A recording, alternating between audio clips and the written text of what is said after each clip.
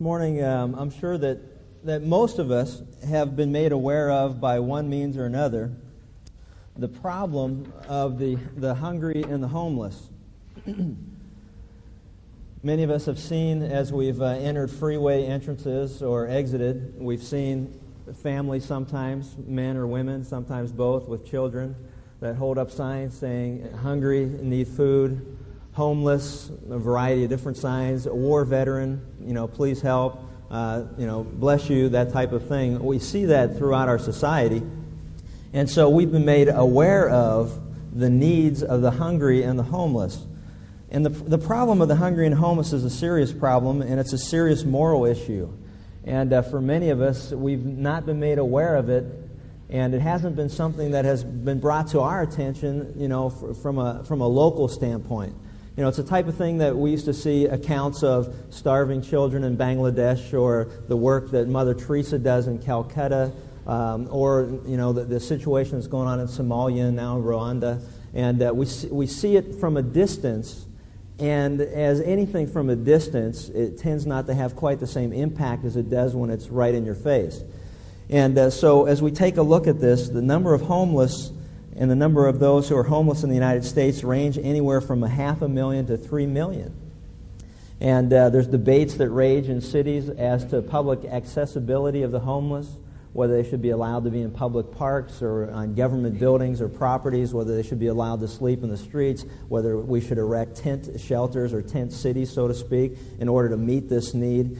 And it's obvious that something seriously has happened in America over the last generation. And I believe the reasons for this rapidly changing social climate are in many cases spiritual in origin. Now, that's not to say that every person that is hungry or every person that is homeless or has some type of need has that need because of some direct result of something that they did or did not do. Let me make that very clear. But I also believe that many of the results that we see in our society are symptoms of a deeper problem. And oftentimes that deeper problem are spiritual in nature. The origins of such problems are what we need to deal with. Because as so often is the case, we continue to deal with symptoms, and yet we don't get to the root issues. And so in this particular session, what I'd like to do is look at the problem of the hungry and homeless and try to get to the root issues and look at what the symptoms are, but more from the standpoint that we can see it, recognize what they are, and then get to the root issues. It's difficult at times because according to the Bible, there are those who deserve to be helped, and there are those who do not deserve to be helped.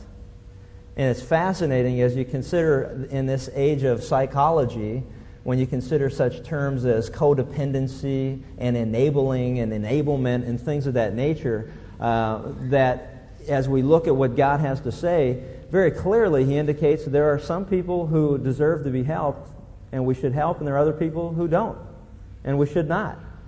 But it's difficult knowing the difference between the two. I was thinking of subtitling this message something like, which friends and relatives to help and which ones to tell take a hike. But it just seems so insensitive, and me, Mr. Compassion, I thought that we needed somehow or another make it so that it would be a little bit more considerate. But really, when you think about it, because that's what it really boils down to, there's a whole bunch of people that need help. The world is filled with needy people, but there are only so many people that we're able to help. And the difficulty is knowing the difference between the two. And I need as much help as I can get, and thank God that He gives us some guidelines that will help us to identify the difference between these two groups of people. And He gives us guidelines to help us and to identify who we should help and who we shouldn't help.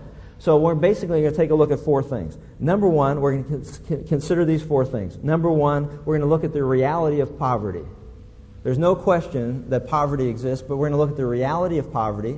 We're going to look at the relationship of God to the poor.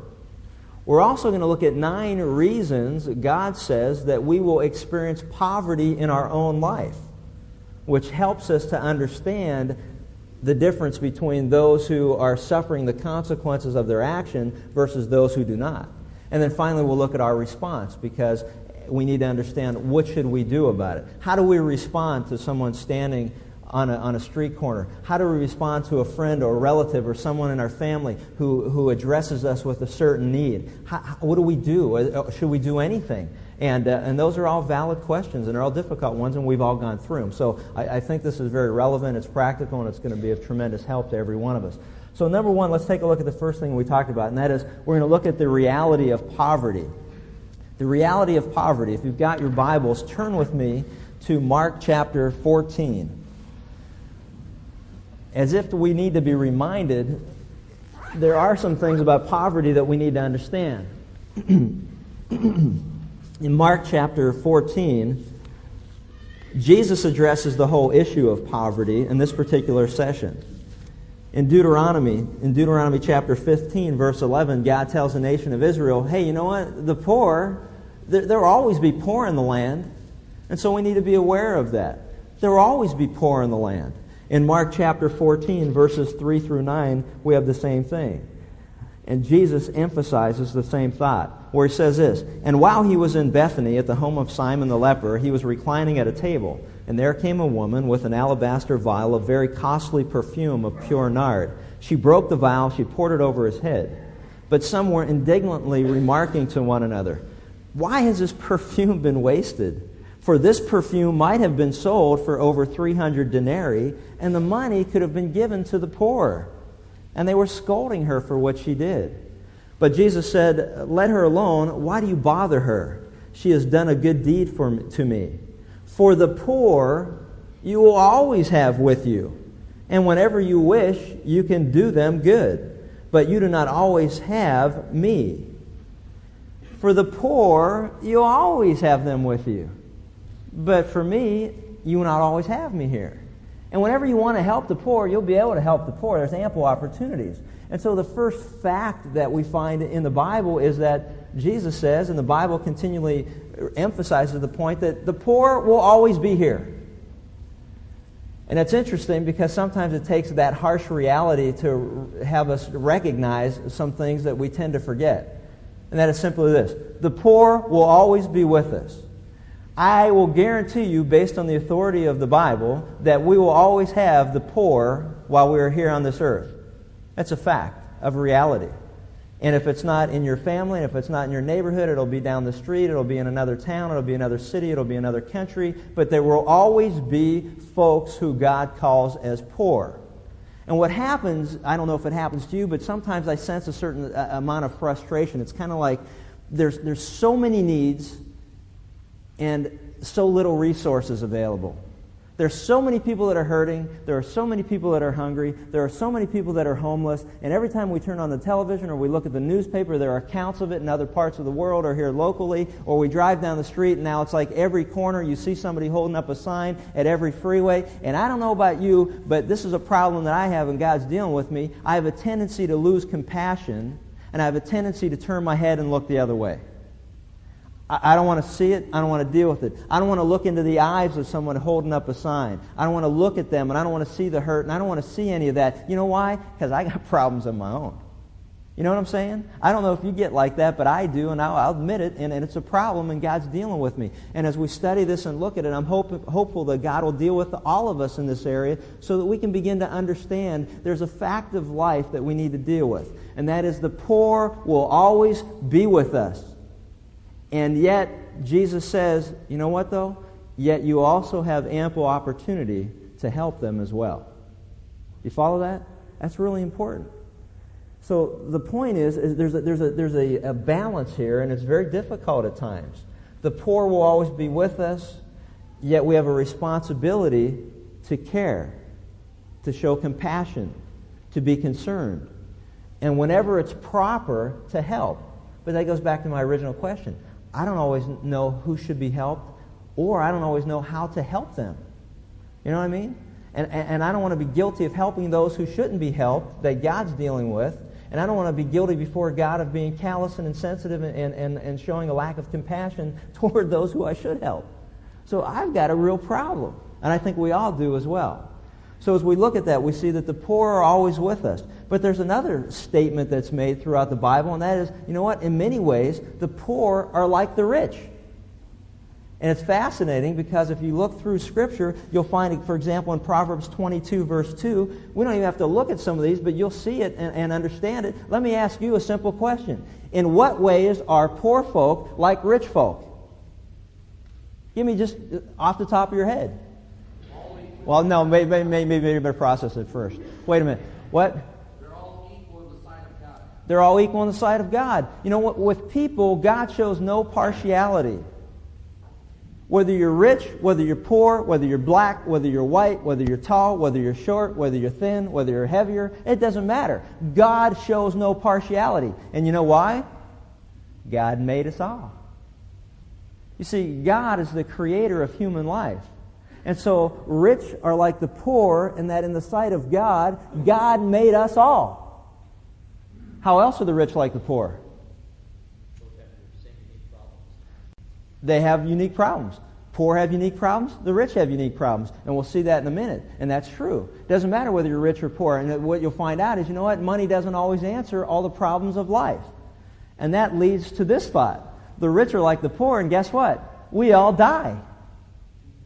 Death is the great equalizer between the rich and the poor. You know, it's funny, I was reading through the newspaper this past week, and I saw that Michael Eisner, here he has this quadruple bypass surgery or whatever. And the first thing I thought of as I was prepared for this, here was a man who's 50-some years old, in his early 50s. Last year he made $200+ million as the CEO for the Disney Corporation. And this week he had emergency bypass surgery, and he was knocking on the door of death. And you know what? That $200-some million wasn't going to solve that problem, now was it? Now, it may buy him better health care, and it may buy him better doctors, and it may buy him more time from that standpoint, but in reality, the day that God says it's appointed for man to die is the day it's appointed for man to die.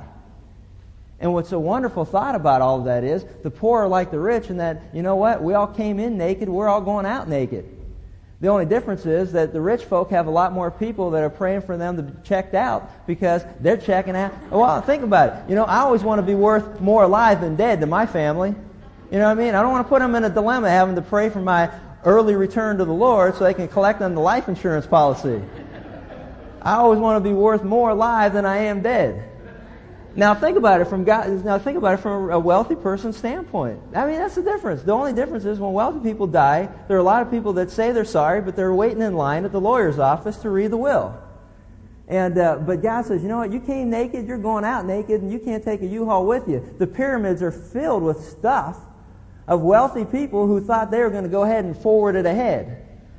And here we are, 3,000-4,000 years later, digging it up, saying, "Hey, you forgot something." It doesn't go. Never saw a hearse pulling a U-Haul, as they say, right?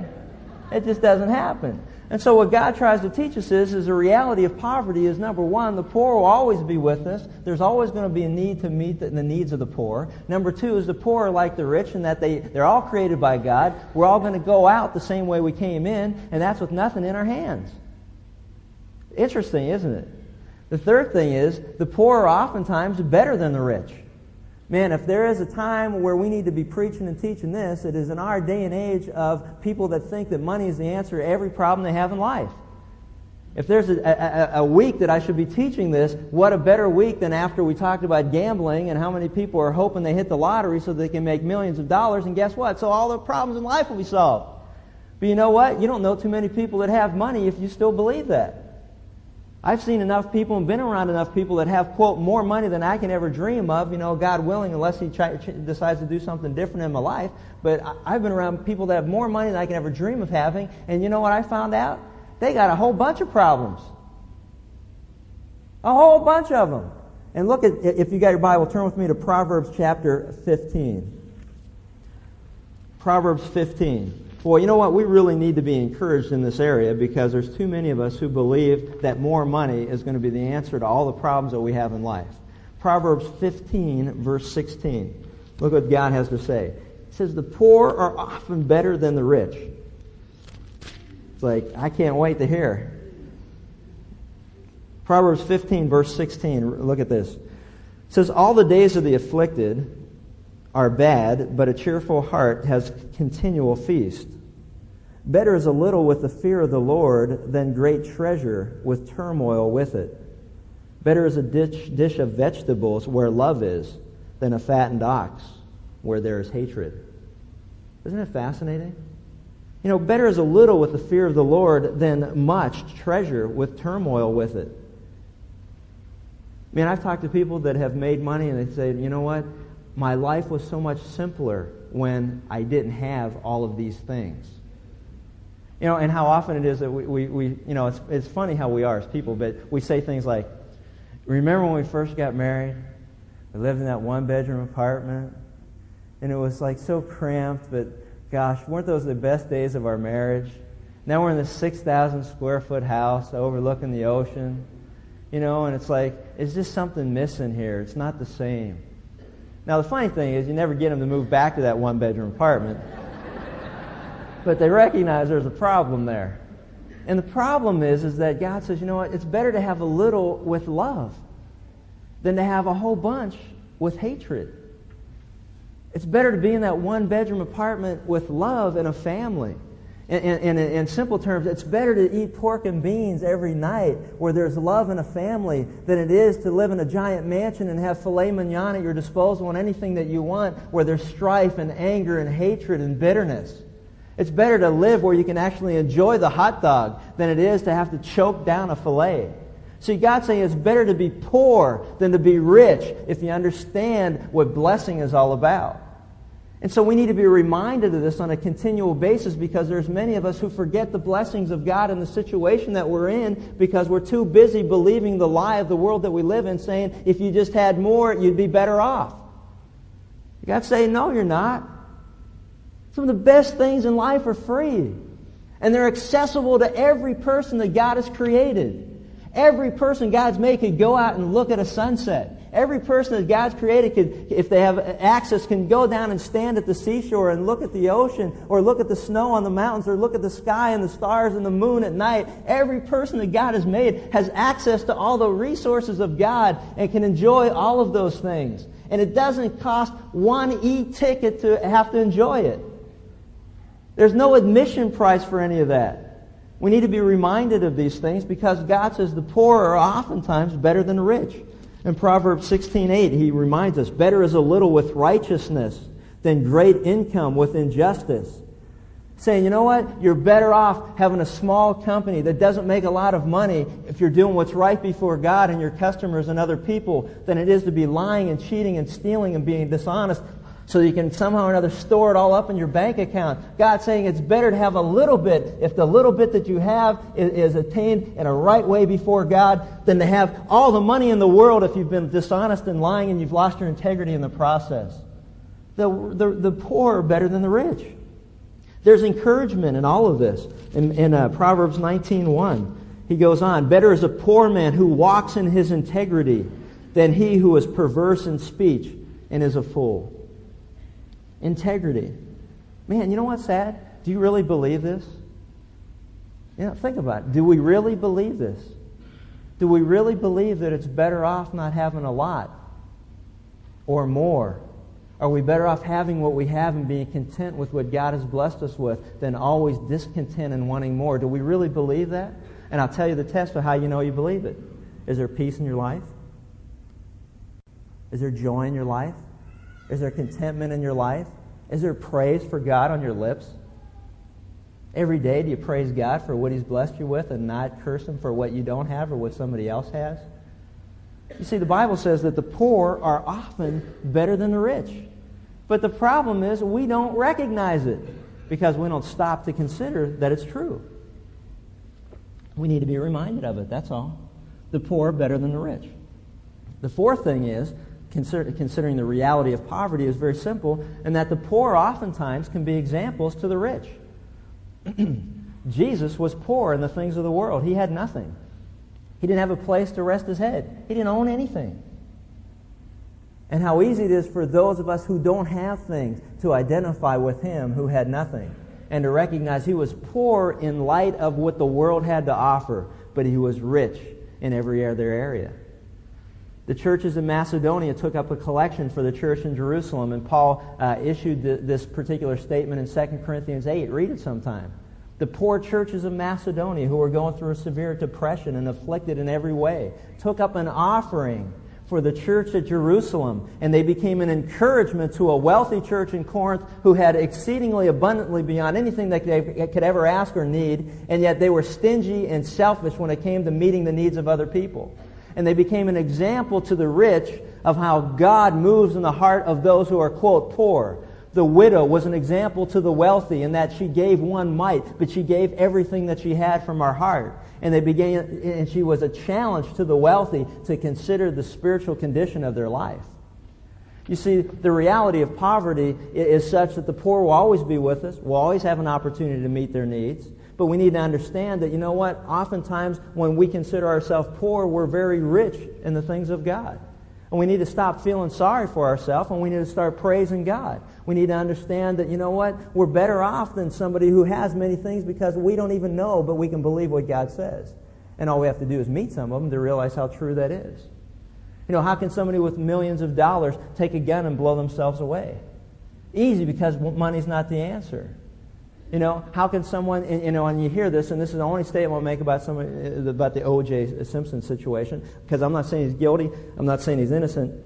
All I'm saying is that look at what God has to say, because the rationale behind some of the conversations I hear is this: how can a man, if he did this, do that when he had all the money in the world, he was charming, good looking, he can have any other woman in the world? How can somebody that has all of these things accessible do potentially what he's accused of doing?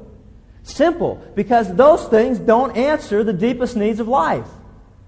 Don't you understand that? And I'm not saying that he did do it or didn't do it, but I'm making a point that we can all identify there's something capable, there's a capability of every one of us to do the most heinous things, because the Bible calls it sin nature. We can do some things that we never thought we could ever do, and we could do it under the wrong circumstance at the wrong time, and if we're thinking about the wrong things, it could lead us into the wrong type of behavior. And we need to understand that money doesn't protect you from that. Things don't protect you from that. And if that's not an indictment of the materialistic world that we live in, I don't know what is. Every time I see a camera zoom in on the Brentwood estate, I keep thinking of this truth, that riches do not buy contentment. Only a right relationship with God will ever be able to provide that. You see, there's a hunger and need in every person. And so God says, hey, you know what? There's a reality of the poor. They're always going to be with us. The second thing is we need to look at God's relationship, the relationship of God to the poor. You know, how does God deal with poor people? And as we look at this, we'll begin to understand that we need to take hope and comfort, because many of us, and I guess this is the saddest part of it from a Christian perspective, many of us believe we are poor. Many of us believe that we are poor. And it's sad. Because God says His children, God's people, have access to all the riches of God. And yet we think that we're poor. Why? Because we equate wealth with material things. And we need to be very careful about that. The Bible tells us in Psalm 9:18 that, you know what? God will never forget the poor. He'll never forget the poor. If you're struggling with, has God forgotten me? God never forgets His kids. He'll never forsake us. He'll never fail us. The psalmist David wrote, you know what? When I look back on my life and I consider everything that I ever saw, the one conclusion I come up with is, I've never seen the righteous forsaken, and I've never seen the righteous go without, that God has always met our needs. Matthew 6 tells us the same thing. Look at the birds of the sky. Look at the lilies of the field. Look all around you. If God provides for them, won't He provide for you? And how much more will He provide for you who are made in His image and His likeness? How much more does God care about people than He does about things? He's created things for people to enjoy. Contrary to the philosophy of the world today, that you would have it believe that somehow we are servants of animals, God says He created things for people to enjoy and to rule over. The relationship of God to the poor has never changed and will not change. He basically makes it very simple. I will not leave you, I will not forsake you. In your time of need, I will be there. Cease striving and know that I'm God. Trust in the Lord with all your heart. Don't lean on your own understanding. In all your ways acknowledge Him, and He'll direct your paths. Or if you're going through tough times, the hope and the comfort for every person who's come to know Christ, has become a child of God, is one of God's kids. The greatest hope is that we have access to all the riches of God, and that God will not allow us to go without our needs being met. The problem that we have is defining needs and greeds. 1 Timothy chapter 6 helps us to realize with food and clothing, these things we shall be content. It's interesting to me, and if we went through it, and we're going to take a look for a moment at the reasons why so many are impoverished in our world today, it's interesting to see how many of those people are God's people. It's an interesting thought. Now that doesn't mean, like the name it and claim it folks that are out there, that every person that comes to know Christ, every person that becomes a child of God, all of a sudden is going to wear a Rolex and drive a Mercedes, and if not, it's because you don't have any faith, and all that kind of nonsense and heresy and all those lies, because that's what they are. But the bottom line is that God promises to meet the needs of every one of His kids. And I believe that He does. The problem is we need to see it from His vantage point instead of ours. Which leads us to number 3, because oftentimes there are many of us who believe that God's distant. God's not there. God doesn't meet my needs. I need a job. I don't have a job. I need rent money, or I need mortgage money, or I need this, or I need that, and I don't have it. I don't have it at my disposal. You know, God, you're not meeting my needs. And it's hard. How do we understand all these things? And it really boils down to these items that we're going to talk about. And these are the items that will help us to discern between those who we should help and those who we shouldn't help. So if you're ready, let's take a look at number 1. The Bible says that the reason that many people find themselves in poverty situations is because they're disobedient to God. Can't get around that. Now, that's not what people want to hear, but that's what we need to deal with. See, because we're dealing with the symptoms. What we don't want to hear is that we've caused our own problems. We want to hear, it's not my fault. Right? Who wants to hear it's your fault? We live in a world of, it can't be my fault because it's nobody's fault. It's everybody else's fault. We live in a culture that it's no one's fault. It's got to be someone else's fault. I'm going to kill you because it's your fault. I'm going to steal from you because you have and I don't. That's your fault. See, that's how demented we've become. But God says, you know what? The reason that oftentimes we don't have is because we're disobedient. Look at Leviticus chapter 26. Leviticus 26.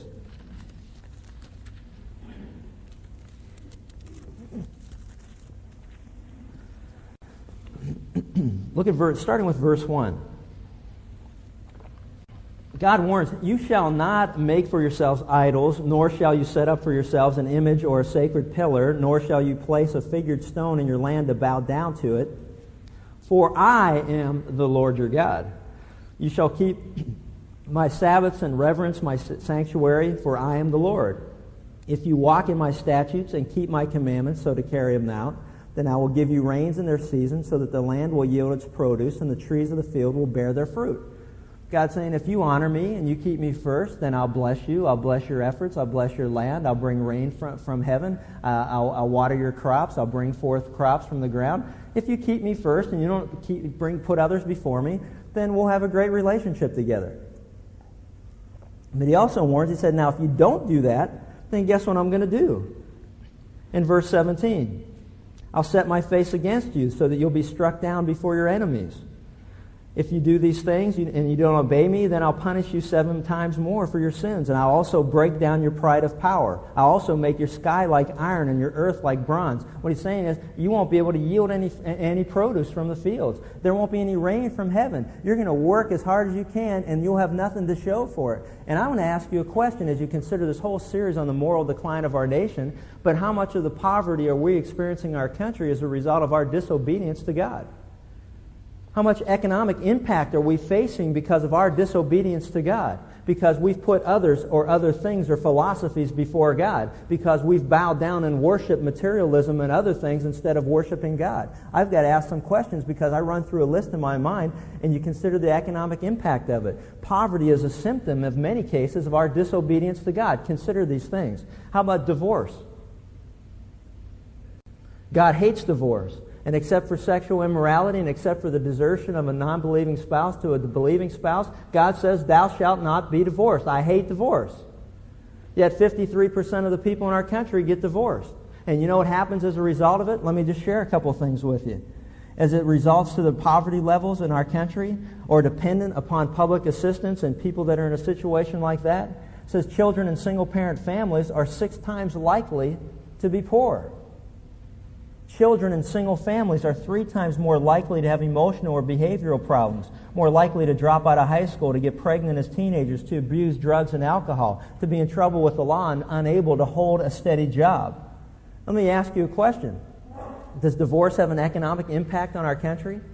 Absolutely. You better believe it. What's the symptom? The symptom is hungry and homeless. But when we get down to the root of it, what are we discovering? We're discovering deadbeat dads. We're discovering people that have run from their responsibilities to take care of their family and to provide for them. And what happens is the government jumps in and says, I guess that's our responsibility to do it. And as a result, all of us as taxpayers jump in and help out as well. We've got people on welfare, people on public assistance. We've got aided dependent families. I'm going to ask a question, and they're difficult issues to ask, but the simple matter is, don't you see that disobedience to God has serious consequences?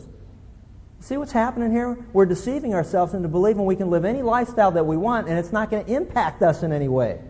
How about abortion? Think about the economic impact of abortion. Think about the lost productivity of a generation that we have slaughtered in our country, trying to call them anything but human beings. Think about what's happening. I read a report not long ago on the lost economy of abortion. It's an amazing thing. But think about it from the standpoint of, we've taken over the last 25 years a generation of children who would be productive in our society. Who knows? Maybe the cure for cancer was one of those kids. I don't know. I don't understand these things. But we got to ask ourselves some difficult questions. Who knows? But we do know this. The productivity of a generation has been lost because they're not here to produce. And we look at children in our culture as a liability instead of an asset. But God says that children are a blessing. They're an asset. They are to be productive in our society. They're to produce something tangible for the good of people. The experts call it the graying of America. But what it means very simply is this. There no longer is a foundation or a base to support everyone who's going to be ready to retire. And let me tell you something, and that's what's dangerous about euthanasia. And you better wake up and you better believe it and you better understand it, because when you're no longer productive to a society that can't afford you, it will find some way to get rid of you, all in the name of humanity. Man, that's a scary thought. We'll deal with that in the next session. But think about this. Think about it from the standpoint that we've got a generation of older people who are trying to retire, and we have no young people in our society that are producing to pay the tab. Think about drunkenness and drug abuse. Think about the lost production. Think about the theft. Think about all that goes along with that type of lifestyle. I want you to think about, we went into depth of all of it, but think about sexual promiscuity. Think about sex outside of marriage, which is in direct disobedience to the mandates of God. You think about some of the things that we've talked about, sex outside of marriage. How many of you saw this article this past week? It's unbelievable. July 20th, 1994, U.S. single-parent births increased 70%. Do you see that? Listen to this. With the debate over reducing the country's welfare rolls, focusing renewed attention on the rising birth rate among unwed women, the Census Bureau reported Tuesday that such births soared by more than 70% from 1983 to 1993. According to the Bureau, 6.3 million children, or 27% of all children under the age of 18, lived in 1993 with a single parent who had never married. A single parent who had never married. While indicating the annual increase in the number of children born out of wedlock slowed somewhat in the 1980s, the report also documented the sharp rise in those kinds of births over the past 3 decades. While there were 243,000 children living with one parent who had never married in 1960, 30 years later, there are now 6.3 million. This is what the gal says. It's astonishing. She's the director of Child Trends, Washington-based research organization that studies adolescent pregnancy. It's really a substantial social change, and it's happened so fast. Folks, you know what? We got to ask some tough questions. Why are there so many hungry? Why are there so many homeless? In a nation that, for the most part, never experienced anything like that. Granted, there are isolated cases, and we'll talk about that, and we're going to deal with that. But I want you to look at the big picture here for a second. Why has our country suffered to the degree that it suffered? And there's no other way around it. I can't see any other answer than this. We have simply been disobedient to God. We've taken our fist and we've shaken it in His face, and we said that we can do what we want to do, and there's a price to pay. We can have sex outside of marriage. We can have children outside of marriage. We can, in the case of other sexual practices, think about this. AIDS and sexually transmitted diseases cost an estimated $16 billion a year. Who's paying for all that? Think about this. It's so hard to comprehend sometimes. And it's so simple to see. God says, if you sin against me, payday one day. Do not deceive yourself, for God is not mocked by sin. What a man sows, he's going to reap. Payday one day. And you got to ask yourself some difficult questions. How many people that are in the need as a result of disobedience before God? I want to show you how some of these things are demonstrated. Let's just take this one. I don't think we can handle much more than this. Let's take this one. Let's take negligence. Let's put it into practical terms. You got someone in your family who comes and they want to hit you up for some money. Now, they've done this several times. First time, you help them out. Second time, you might help them out. Third, fourth, fifth time, they start asking for a little less to make it a little more bearable to help them out. But you get to the point of, man, there's something wrong with this picture. I don't understand. I don't understand what's going on. Should we continue to help them out, or should we not? Should we continue to help out the guy who stands in the corner and he's working that corner for the next 5 years? I mean, where do you draw the line? I mean, what do you do? Those are very valid questions, and they're difficult questions. But let's take a look at some things that God has to say about it and see if we can get some insight. Turn to Proverbs chapter 10. Proverbs chapter 10.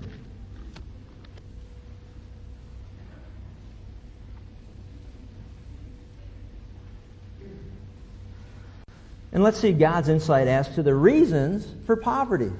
Proverbs 10, look at verse 4. Poor is he who works with a negligent hand, but the hand of the diligent makes rich. He who gathers in summer is a son who acts wisely, but he who sleeps in harvest is a son who acts shamefully. Okay? Simple. Let me ask you a question. Who does God say will end up impoverished in their life? What? Lazy people. Lazy people who don't want to work will end up with nothing. Thank God for that truth. Now think about it. If lazy people end up with more than people who worked hard, why would you work hard? Right? Think about it. If you can end up with more for not doing anything, what you'll do is you'll do nothing. That's called the welfare system. That's called aid for dependent families. That's called nonsense before God, and we wonder why the system doesn't work. What God says is, those who do not work will not eat. Interesting. Oh, this is really cruel. This is truth. And we all recognize it, no one wants to say anything about it. If you don't work, or poor is he who works with a negligent hand. You know what that means? If you do a crummy job at work, you won't have a job. Follow that? If you don't work hard and you don't do a good job, you won't have a job. If you're in business and you put out a crummy product and you don't work hard to put out a quality product, then the chances are you'll go out of business. And that's good. Because anybody in business wants people that do a crummy job and offer the same services that you offer and do it in a crummy way. You don't want them around long because they mess up a good economy. But what God's saying is, you know what? But the hand of the diligent makes rich. If you work, you can get ahead. And that's been the wonderful thing about the United States of America.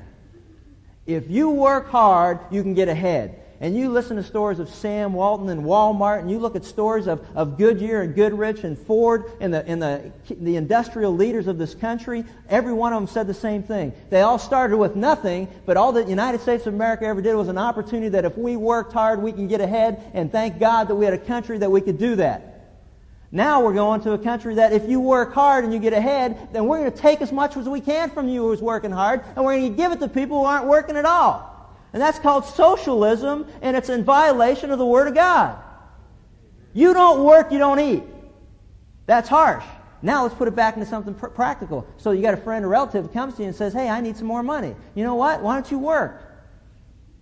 Well, because, I tried it once and I didn't like it.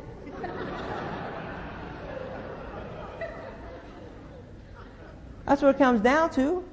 Or, I can't hold a job. Why can't you hold a job? Because you don't work hard. You got a bad attitude. You're lazy. You don't want to work. You want something for nothing. And guess what? It used to be you didn't get something for nothing. Now you do. What's wrong with the country that employs 5 million government workers, well paid I may add, to hand out $109 billion a year to 42 million working age men and women that don't work? Is there anything wrong with this system? Yes, it violates the Word of God. That's what's wrong. That's the root problem.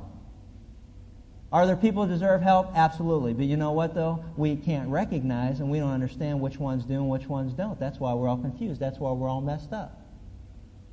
We got 42 million men and women who are capable of working, and what we're telling them is you don't have to work, and we'll just go ahead and send you a check if you don't work. We tell young women who have children outside of marriage that if you don't get married and you don't have a man in your house, then we'll go ahead and we'll send you aid to dependent families. We'll send you benefits. We'll give you health care. We'll give you finances. We'll give you all the benefits that you need as long as you don't get married. And then we wonder why births outside of marriage increased 70% in the last 10 years. I don't wonder why. It's human nature. It's called laziness. It's called taking the course of least resistance. It's called if I can get something for nothing and don't have to work, I'm going that direction because that sure is easy. But you know what it does? It robs the dignity of humanity. God said that working is good. Look at a couple other things. Look at Proverbs 12:24. We can do a whole series on this, and you think, and some of you are thinking, well, he is actually. But Proverbs 12:24, the hand of the diligent will rule, but the slack hand will be put to forced labor. Proverbs 13:4, a righteous man the soul of the sluggard craves and gets nothing, but the soul of the diligent is made fat. The soul of the sluggard, I need, I gotta have, but I don't have anything. Why don't you? Because you're lazy and you won't work for it. You know what's interesting is you look around you and you begin to understand that there are certain principles that work for all of eternity. And that is that God honors hard work and effort. He honors diligence. He honors perseverance. He honors those who go out and work hard and then store up for a rainy day. He says go out and work while you can work, and what you need to do is store up because you're not always going to have it. He uses farming as an illustration over and over again. There's a time to go out and harvest and to store for the winter. And you need to be out there when it's time to work, to reap it in and to store for future use, because that's how I provide for you. But there are many in our culture who go out and work and then they spend it all, and there's nothing for whenever things slow down a little bit, and they blame God as if God's not meeting their needs. And that's not true. He says store up. We know people that live from paycheck to paycheck, not because they don't make much, but because they spend everything that they make. And they wonder why then when they lose their job or there's a recession or times get tough in their particular situation, they wonder why they don't have any money to live off of or savings accounts or things that are there to supplement these downtimes. And you know who they blame? They blame God. Not God's fault. It says save it up. I provided, now save some for future use. Go through it and look at it. Failure to work. God says, man, you know what? I saw a sign once and I love it. It says, he who lives by killing time dies with it. Isn't that the truth? Think about this. Think about it. We're going to talk some more about it next time. But think about what God's saying. There are reasons for poverty. And crouched in many of the reasons, hidden beneath the surface, is disobedience before God. Negligence. You don't have because you don't work hard. And by the way, that sure is a different philosophy than, you know what, I sure hope I win the lottery. You know, there's some things that God honors and He'll continue to honor, and that's this. You know what God will honor? If you have a desire to provide for your family, then God will honor the effort, the elbow grease, and all the sweat and perseverance that you put in. God will honor that. God will bless you for that. But we don't want to hear that, man. Not in the world we live in. We want to hear that I can get something for nothing, and I don't want to have to work for it. And what we need to do is we need to change every government program and every system that is in opposition to the things of God and say, you know what? We need to get back to the basics. Let's start rewarding those who work hard, that employ people, that generate and spur production in our economy. Let's go back to that because that's what's made our country great. And that is in direct line with what the Word of God teaches us. Let's reward people who do these things instead of punishing them and taking away all the incentive that they have to go out and work hard because they look around and they see people being handed money and benefits for doing nothing but sitting around and having a six-pack and smoking and watching Oprah. You know what I mean? I mean, that's the kind of society that we've become. And we need to understand it. Now, some people are going to think that's very harsh, but it's true. You tell me, does God honor those who work? You tell me, does God say that if you don't work, you'll go without? You tell me if the Bible doesn't say, if you don't work, you don't eat. And you know what? And that's a statement of fact, and you may not like it, and it may indict many of us, but that I don't care, and neither does God. And the Spirit of God says, when we're wrong, it's time to repent. Let's pray. Father, thanks for this opportunity to get together and just to look at your Word. God, help us to see the reasons for the poverty, God, and also, as we'll look at next time, not only the reasons, but help us also to see that not every person that is in need fits that profile, God, and we'll look at that more in depth. God, we just thank you, though, that you honor the principle of hard work and effort, that you provide opportunities for us, and that's what we need to thank you and praise you for, that you give us an opportunity to make a living, to earn our way here on earth. God, we thank you for that. We just pray that if we've been disobedient to you as a nation, that collectively we can just fall on our knees and ask for forgiveness. We look at the cost, the economic impact that goes along all through our society, and we cringe at what we see, and yet we realize that you're not mocked by our actions. That sexual promiscuity and AIDS and sexually transmitted diseases and divorce and single parents and children outside of marriage being born and abortion and all that we've done to ourselves. God, help us to see that and to turn from it and repent and to recognize it for what it is, and that's sin before you. And also to challenge those around us to consider it for what it really is, so that we will have an enlightenment from the standpoint of being taught the truth, so that there'll be hope for our land and for us as individuals. And we just thank you and praise you in Christ's name. Amen.